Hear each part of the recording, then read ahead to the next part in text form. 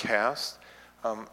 Just as an interesting thing, I noticed that the last several weeks we've had as many as 35, 36 views of our Sunday morning video. So that's almost a half as many as people are here are seeing it throughout the week. And I heard that my sister, who works in a prison ministry, she's been sharing the link to the YouTube channel.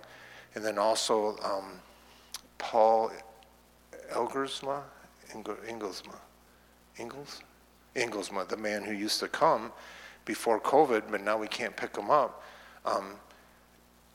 Eric Overweg told me that he contacted him, and that the home where he lives in was tuning into Andy Stanley, and so now they're going to try us for a while. So I don't know if we're going to be able to beat Charles Stanley or whatever, but at least it would be people we knew. So it was kind of neat if today was the first time that Eric got to read the scripture for us too. So, all right, so what we are doing is working through some hard sayings of the Bible, and this one sort of piggybacks on one of the first ones we did.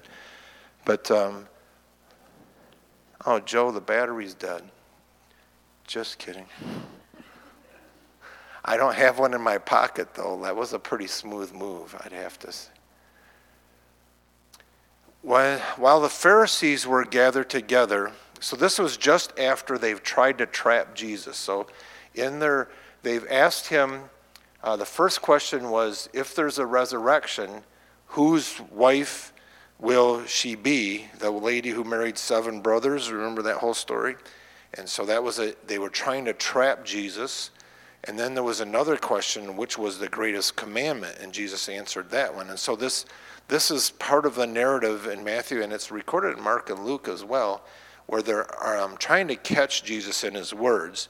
And he comes back with this hard question for them, and as you'll see, it silences the critics. So while the Pharisees were gathered together, Jesus asked them, "What do you think about the Messiah? Whose son is he?"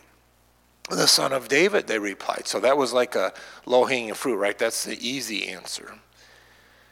He said to them, "Well, then how is it then that David, speaking by the Spirit, calls him Lord? For he says," and then he quotes from a psalm, "The Lord said to my Lord, sit at my right hand until I put your enemies under your feet." That first Lord, this is the New Testament. This is the New Testament, right? And so we don't have Yahweh, but in Hebrew, if you go back to that psalm, that first one, if you quote the psalm, that's Yahweh. So Yahweh said to my Lord. So Yahweh said to my Adonai, my master, "Sit at my right hand until I make your enemies, or put your enemies under your feet." And so then Jesus says, if then David calls him Adonai, how can he be his son? How could David call his own descendant his master, his Adonai? And no one could say a word in reply. And from that day on, no one dared to ask him any more questions. So you understand the dilemma for them, right? Here they have this view of the Messiah, the messianic person, and they know that he's a descendant of David, but they also know that David ascribes to this descendant of his lordship, Adonai. And so what's the answer for that one? What would you have said if you could time travel? What would you say? How would you answer Jesus on that? It's not very hard, right? Go ahead. Yeah.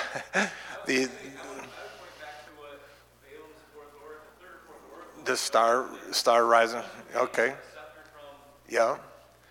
But the point is that it's messing with their minds that David would ascribe this level of respect to the Messiah, to the descendant, and the answer ultimately is, how could David regard his descendant as his Lord? It's because his descendant is divine, right? He has a human nature from the line of David. So Romans tells us as to his human ancestry, he's a descendant of David.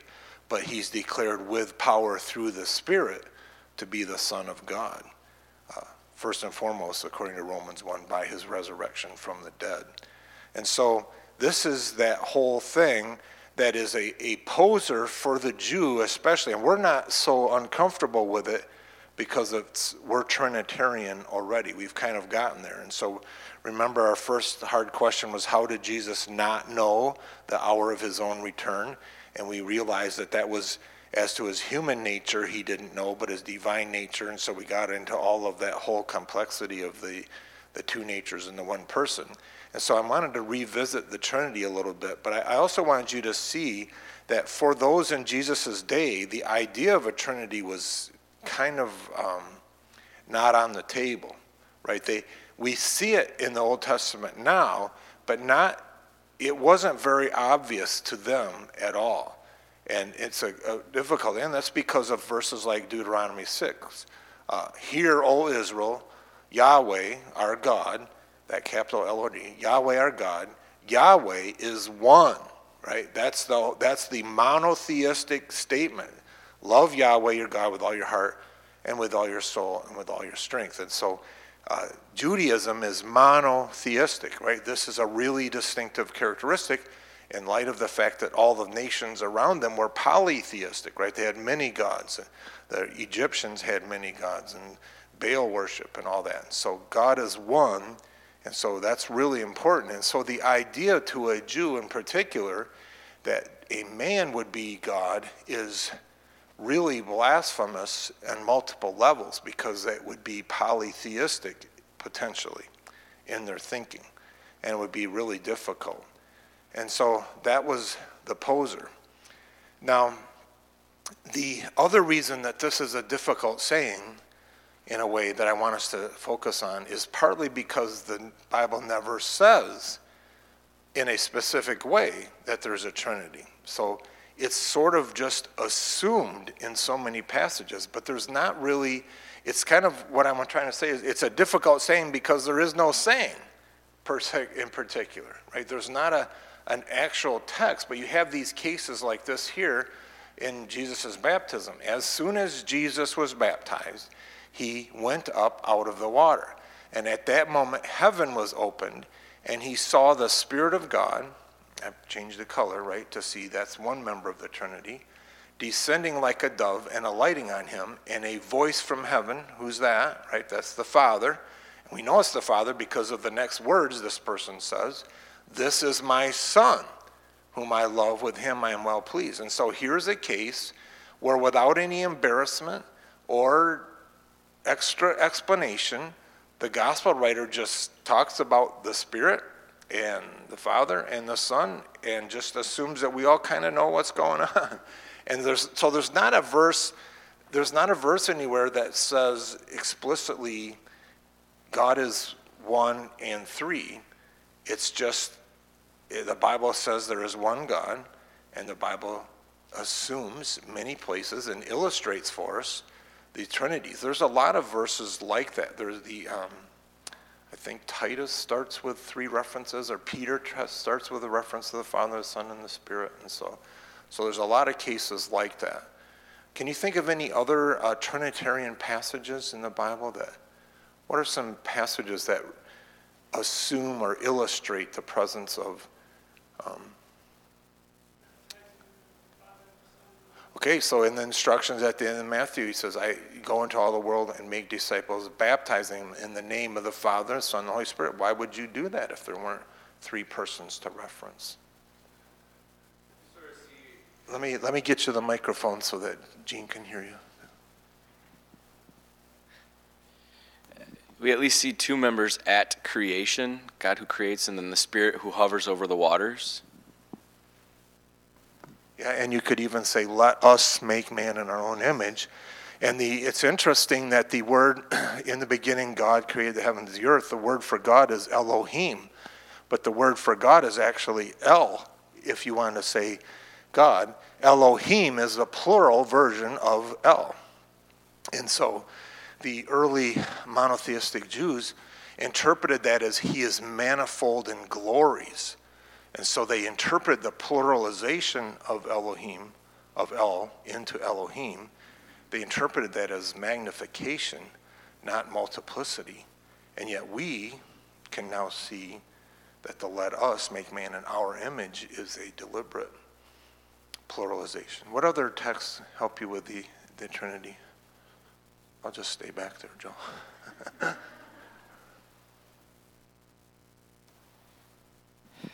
I don't have anything that comes to mind of the three altogether, but in especially the book of John, Jesus often talks about the Father. The Father and I are one. The Father's given them to me, they're still in his hand. Then he also talks 14, 15, 16, 17, or something like that, when I leave, the Holy Spirit will come. And so the Son describes relationally the Father and the Spirit, but in separate instances. Yeah, so what I think Joel is pointing out is that the deity of Jesus is a really big foundational block upon which the rest of the Trinity is built. If Jesus is God, then we've already got God and the Father. And so the leap to accept the Spirit as a person is not a very big leap once you've already got Jesus as God. And John is replete and full of references to Jesus claiming to be God. I am. And, he uses the I am quite a few times. The Jews rise up to stone him numerous times because they knew exactly what he was claiming, who he was claiming to be. They even said, you're claiming yourself to make yourself equal with God. And so in even Jesus' use of the term Son of Man, he refers to himself as Son of Man, is a reference to Daniel 7, so God's high exalted one. And so Jesus is not embarrassed to say, I am the Father are one. And John certainly writes, in the beginning was the Word, and the Word was God, and the Word was with God. Hebrews 1 says Jesus is the exact representation of his being. He's higher than the angels. By him all things were created in Colossians. So there's all kinds of teachings on the deity of Jesus. So that's a big step, for sure. Any other examples that you thought of, Donna?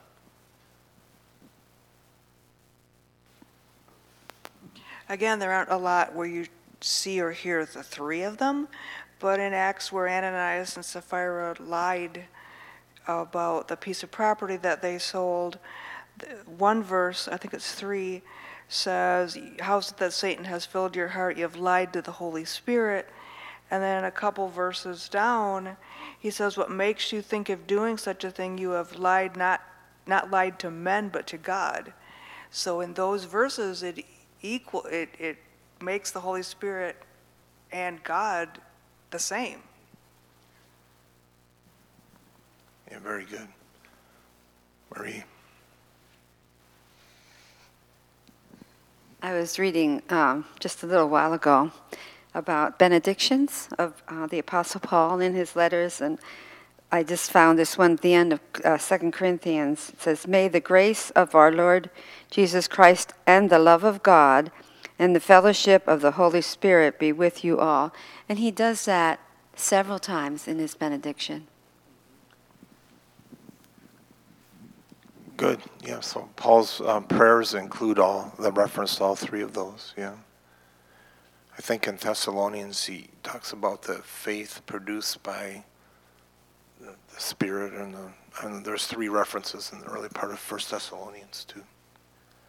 All right, so I guess I'm not particularly concerned that we've established the fact that we believe in that there is a Trinity, right? So the question I wanted us to deal with the rest of the evening is to make sure we understand how to express this precisely and correctly, and how to be blessed by it.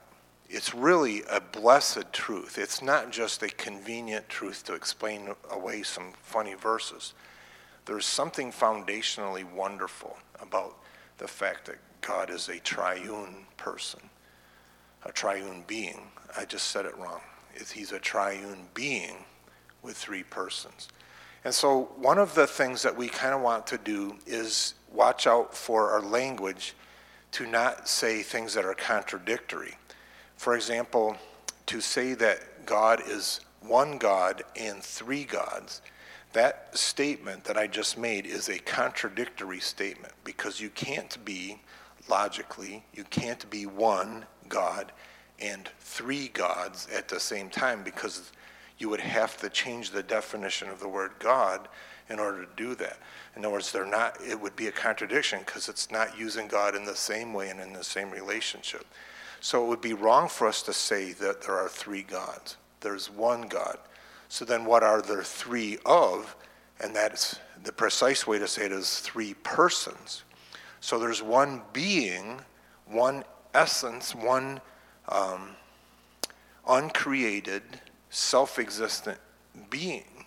But that being exists in a way that manifests itself as three persons. And so there's a similar kind of precision in language. Jesus is one person with two natures, right? He's not two persons, he's one person, but he has a divine nature and a human nature. And so these are precise, these are precise terms to avoid contradictions. It doesn't necessarily make it any easier to understand, but it's a mystery. Some of the examples, have you ever heard, what are some illustrations of the Trinity that you've heard of, ways of trying to model the Trinity? There's a really fun cartoon, a St. Patrick one, but an egg, right? So one of the examples is an egg. It's one egg, but there's three parts. There's the shell, the white, and the yolk, right? Those are the three parts. That's not a very good picture of the Trinity, because it implies parts. And that's modalism, Patrick, and so according to the cartoon. But the point is that it's not that one part of God is the Son, and one part of the God is the Spirit, and one part is the Father. They're all God. There's three persons. And so parts is not the same. That's too distinctive. It's too modal. What's that? Water, right? Ice, steam, and liquid water, right? Three states. That's another heresy, actually, because that one is that God manifests himself in different phases or states at different times. And it fails to, it understates the mysterious nature of the fact that the Holy Spirit is not just one manifestation of God for a little while, and then he morphs and changes into a different manifestation. The Holy Spirit is always God all the time and never ceases to exist, as does the Son, as does the Father. So, a human being? Okay. Okay, so what Larry said is that Larry is a son, a father, and a man. So he has three truth statements about him that are defined. And it would be illogical, it would be irrational for Larry to say he is the son of his father and the father of his son, right? That would be a contradiction, because he would be referring to the same person, your father, in a different relationship and saying that those were equal. But the fact that you have a son makes that your statement not illogical. You can be a father and you can be a son at the same time, and you have another title that you're to be a man. Those are just truth statements that are that doesn't make you three persons. Those are three roles that you play in the world. Those are three hats that you wear. But it would not be accurate to say that Jesus is the Father. But it is accurate to say that Jesus is God. And it is accurate to say that the Father is God, but it would be inaccurate to say that the Father is the Son. So it's a different crossover. But I like what you're saying. Another version of what I got close to in my own thing is, are you a Trinity? Are you as a person a Trinitarian person? Some people would argue that you are, right? Some would say that your mind, there's body, there's mind, will, and emotions. Sometimes people say that a human being is made up of those three things. I would argue against, but that's not as big a deal. But I am a body and a soul at the same time. So I am me. This is my house I live in, and it's aging, but I'm still separate from it. And if you cut my finger off, me, the both of us, my house and me, we hurt, but I'm not diminished. I'm still a person. So I didn't, my body is broken, but I'm not two persons. There's two aspects to me. I'm body and soul, but I'm not the same as God. I tried to figure that out, and we're made in his image, but we're not. I don't know what the third thing would be if I was Trinitarian, right? I'm body and soul. Spirit, okay, body, soul, and spirit. Well, yeah, personality, personness, spirit. That would, what is the distinction between my spirit and my personality? I'm not sure. There's that verse in the Bible, Hebrews 4, that says the word of God is quick and powerful, sharper than any two-edged sword, and it can divide even between soul and spirit. So the fact that the Hebrews writer uses that phrase is interesting. I'm not sure it's conclusively teaching that there's two parts to me. I would rather interpret that for a host of other reasons, but I'd rather interpret that as he gets right down into your insides. That's the main point. It's not trying to teach us something anthropological. So I don't know if we really reflect God that way, but I do know that I'm not three persons. I'm one person. And so God is the Trinity is foundational. He's one being and three persons. So let's get past the confusing part and let's talk about why this is such a blessing. What would be some of the bullet points you would put? Why is this so cool? Why is this so important? What are some of the most important reasons that or benefits, or blessings, I should say, of realizing that God is a Trinity? What are some of the coolest implications of that?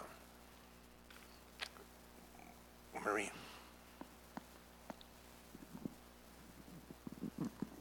Well, number one, he's a perfect father. When I think of the triune God, I think of God, above all, spirit, and at his right hand is Jesus, his Son incarnate, in his resurrected body, and the perfect Savior, God himself, saved me. And the Holy Spirit indwells, because when Jesus ascended, then to those that believe, he gives the Holy Spirit, and that he's a comforter. It's like packed with tremendous riches and help to us. What parts of the Trinity in particular? I hear what you're saying, that there's super cool lessons about the Father being perfect. Go ahead. I want you to keep the mic. But what uniquely Trinitarian about that? Do you understand my question? Why three? I see you adoring the individual persons in the Trinity, or their individual roles. Mm-hmm. But they're so at peace with one another and agreement with one another that it's like a tremendously strong God.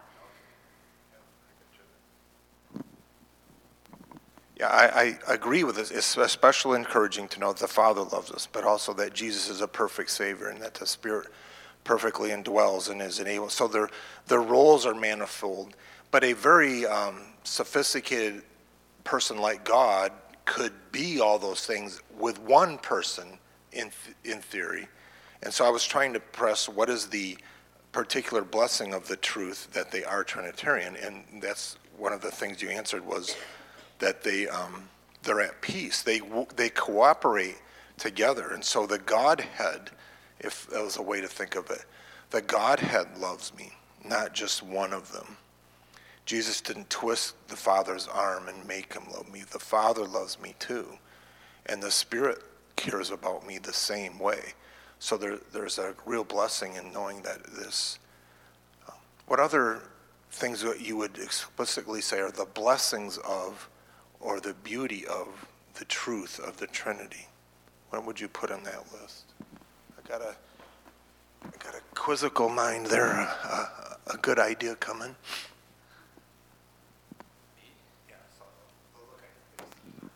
Okay, totally as an aside, when I was in high school and youth group, I would often have a look on my face that would appear as if I was going to say something deep. And my youth pastor said, "Joel, you look like you have something that you want to say, but you always say something stupid." So I know. It's sort of touched on a little bit with what Marie said in your clarification of what she said. But one of the things I appreciate about the Trinity as a unit is I think it's a perfect example of power in mutual submission to one another and in mutual submission to each other's role and purpose. And so the person of the Father has a specific role to play. The person of the Son has a specific role to play. The person of the Holy Spirit has a specific role to play. And one of the heresies would say that each existed solely by themselves at a particular point in time, and then the next one came along and then did their role. And yet that's not what we see. We see at Jesus' baptism as the three of them existing together in one, beautifully submitting to one another. And I think we see that, at least between the Son and the Father, in the Garden of Gethsemane. "Not my will, but yours be done," Jesus says to the Father. And I don't think that there's any other example that we could point to and see an entity or a being or a organization or structure with considerable power and yet being perfectly demonstrated in meekness and submission to the entities within it. So I think that's a really good way of saying it. That is a very, very profound and beautiful thing. That at the core of all of existence, right, God is the source of everything that is, and the being from whom everything comes, because we are all created, he is not, right? So the uncreated reality of God is foundationally and completely relational. He was not alone. Yes, right. Exactly.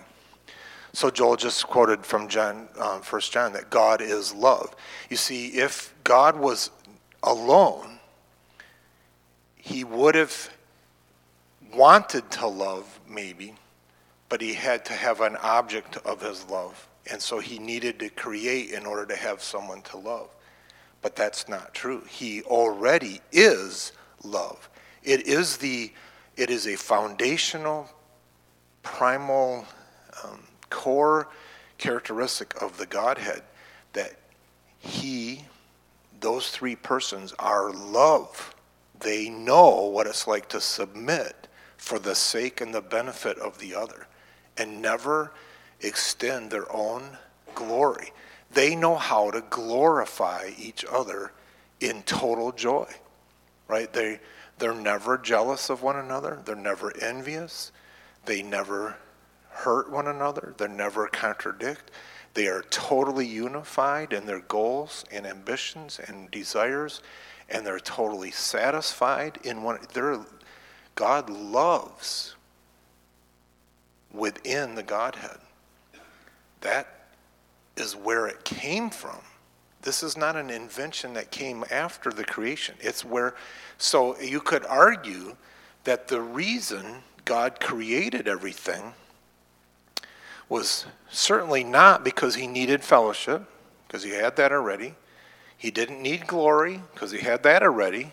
Why would God, I think you're left, we don't know, right? God did it out of his own joy, but I think a good way to think of it is that God created us all to enjoy the party. He wants us to know he wanted to give creatures the thrill of knowing what he already fully knows, and that is being in a relationship that is 100% pure and mutually beneficial. That's a pretty interesting. So the idea of submitting yourself to another person out of love is not a new thing that came in the Bible or even in the New Testament. This is the foundation of all reality. And so when we do, we are doing more to glorify God than any other thing, because we're being just like he wanted us to be, like he already is. Do you follow what I'm saying? So that's really a really cool blessing to understand that. You see, one of the reasons I struggle with knowing and accepting how much God loves me is that I have a puny view of love itself, because I only can measure it by, or I'm prone to measure it by my own ability to love. And I recognize within myself that as much as I think that I love a person, I know how tenable or fragile it is, and how distractible it is, and how feeble I am. And so when I project my view of love onto what God's love for me is, it's pretty easy for me to see him as loving me conditionally, loving me if my performance is good, loving me if everything's going great, right? But if I understand his definition of love, that's a kind of love that is way bigger than my kind of love or my understanding of love. And so it's really weirdly true that God loves me in the same way. So when Jesus in John 17, John 16 says, I want you to realize that the Father loves you just as much as he loves me. Can you believe what that's saying? You know, that the Creator would love a creature like the Creator loves himself? Pretty amazing. Any other Trinitarian glories, Donna?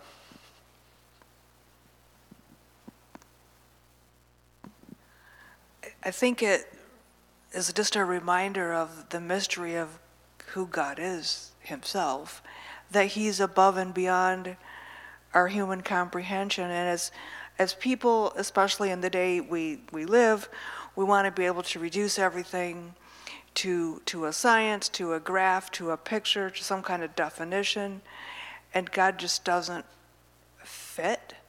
And we know him and we learn more, and the more we know, sometimes it's like the less you know. It's almost like starting out at the shore, and you learn, and all of a sudden you're underwater. The water's over your head because it's too deep. And so many other things about God show us that he's incomprehensible. He's just way above and beyond. How could he be everywhere all at once?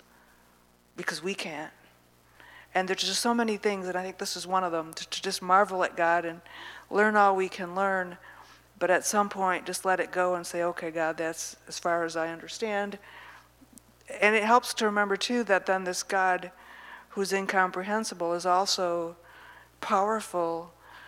If he's as complicated as he is, he can do anything, and whatever it is we need or want, he's able to do that. It assures us that he is big enough to handle whatever.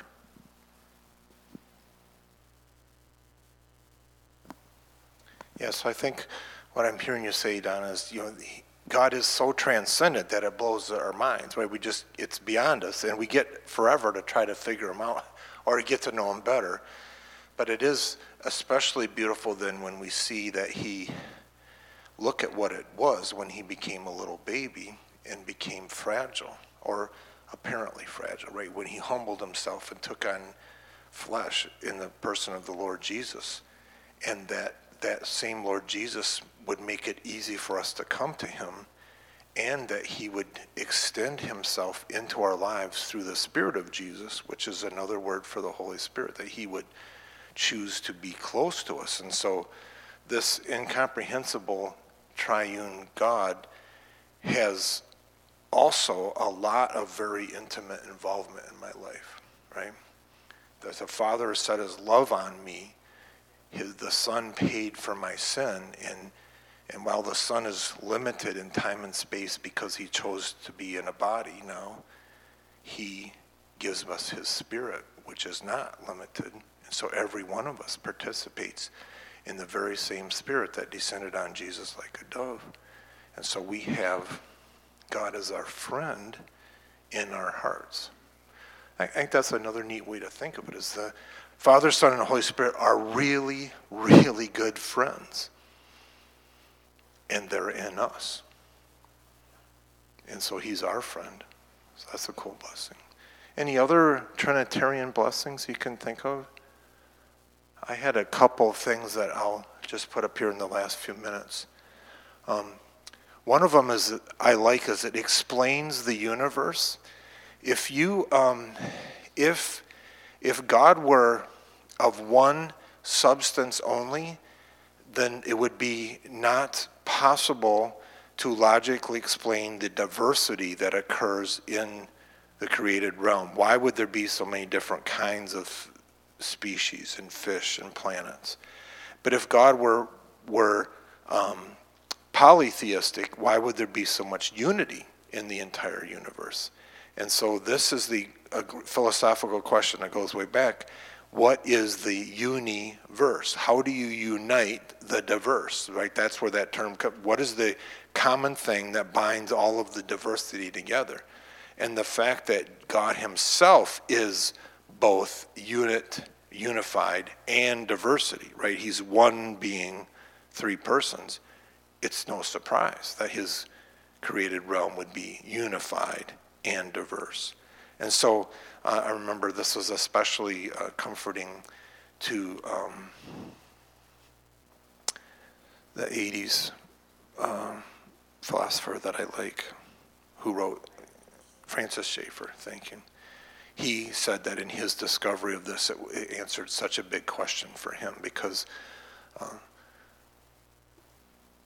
the other worldviews couldn't deal. Why could other worldviews could not explain the universe being both unified and diverse? The thing we mentioned already, love is the most important, makes a lot of sense, right? Another thing that I've heard before is that servanthood is primary. When you serve another person, you're doing what God does, because he does that. He serves himself within the members of the Trinity. It's good to balance your doctrine, right? If you become too much of anything, it would be like the Trinity becoming too much the Father or too much the Son. So it's a picture of how to be balanced, maybe. That's an interesting thought. And then the other thought was this kind of love leads to the go statements of the Bible, right? So when God says, go into all the world and make disciples, it's because there's something to share. There's something to go. Why God, I would go all the way back to perhaps the reason God created everything was to share the party, to spread the joy, to have other people, to have other persons that he would create get to rejoice in the coolness of loving, trusting, perfect relationships. And so there's an impetus. God wants to share. And so that's why we go into the world to share the gospel. All right? Any other thoughts that any of those spring?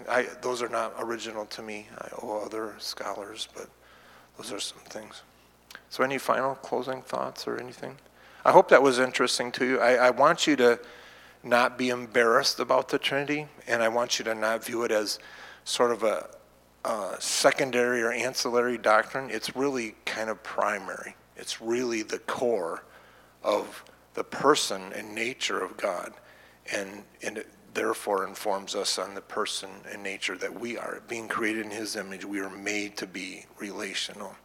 We are made to respond, and we can love him and love other people in the way that he loves within the Trinity. He's the model. So God is love. Father in heaven, thank you for revealing yourself. Thank you, Holy Spirit, for your role in creation, for your role in descending on the Lord Jesus and helping the human nature of Jesus fulfill all righteousness and helping him live a perfect human life. Thank you, Holy Spirit, for breathing your life into me and making me born again and saving me. John 3 talks about you go back and forth wherever you want, and unless I'm born again, I can't enter the kingdom. And so you made me born again. And thank you, Spirit, for your work of conviction right now and in my life, and how you teach me the ways of Jesus, and you lead me and want me to be comforted and counseled by your word. Thank you for opening your word to me and helping me understand it. And Lord Jesus, thank you as the second member of the Trinity for choosing to humble yourself and to take on the form of a human being. You entered into time and space. You limited yourself. You made yourself vulnerable unto death, even death on the cross. You bore my sins and my pains on the cross, and you did that for me, and you are worthy. You are worthy for that great work that you did. And Father, thank you for loving me so much that you would send your Son, that you not only created me, but you sent your Son to redeem me and purchase me back. And so for each one of us who trust you, Father, Son, and Holy Spirit, we worship you, and we ask that you would so fill our lives that we are full of the love that you have. In Jesus' name and through his work, amen. You are dismissed.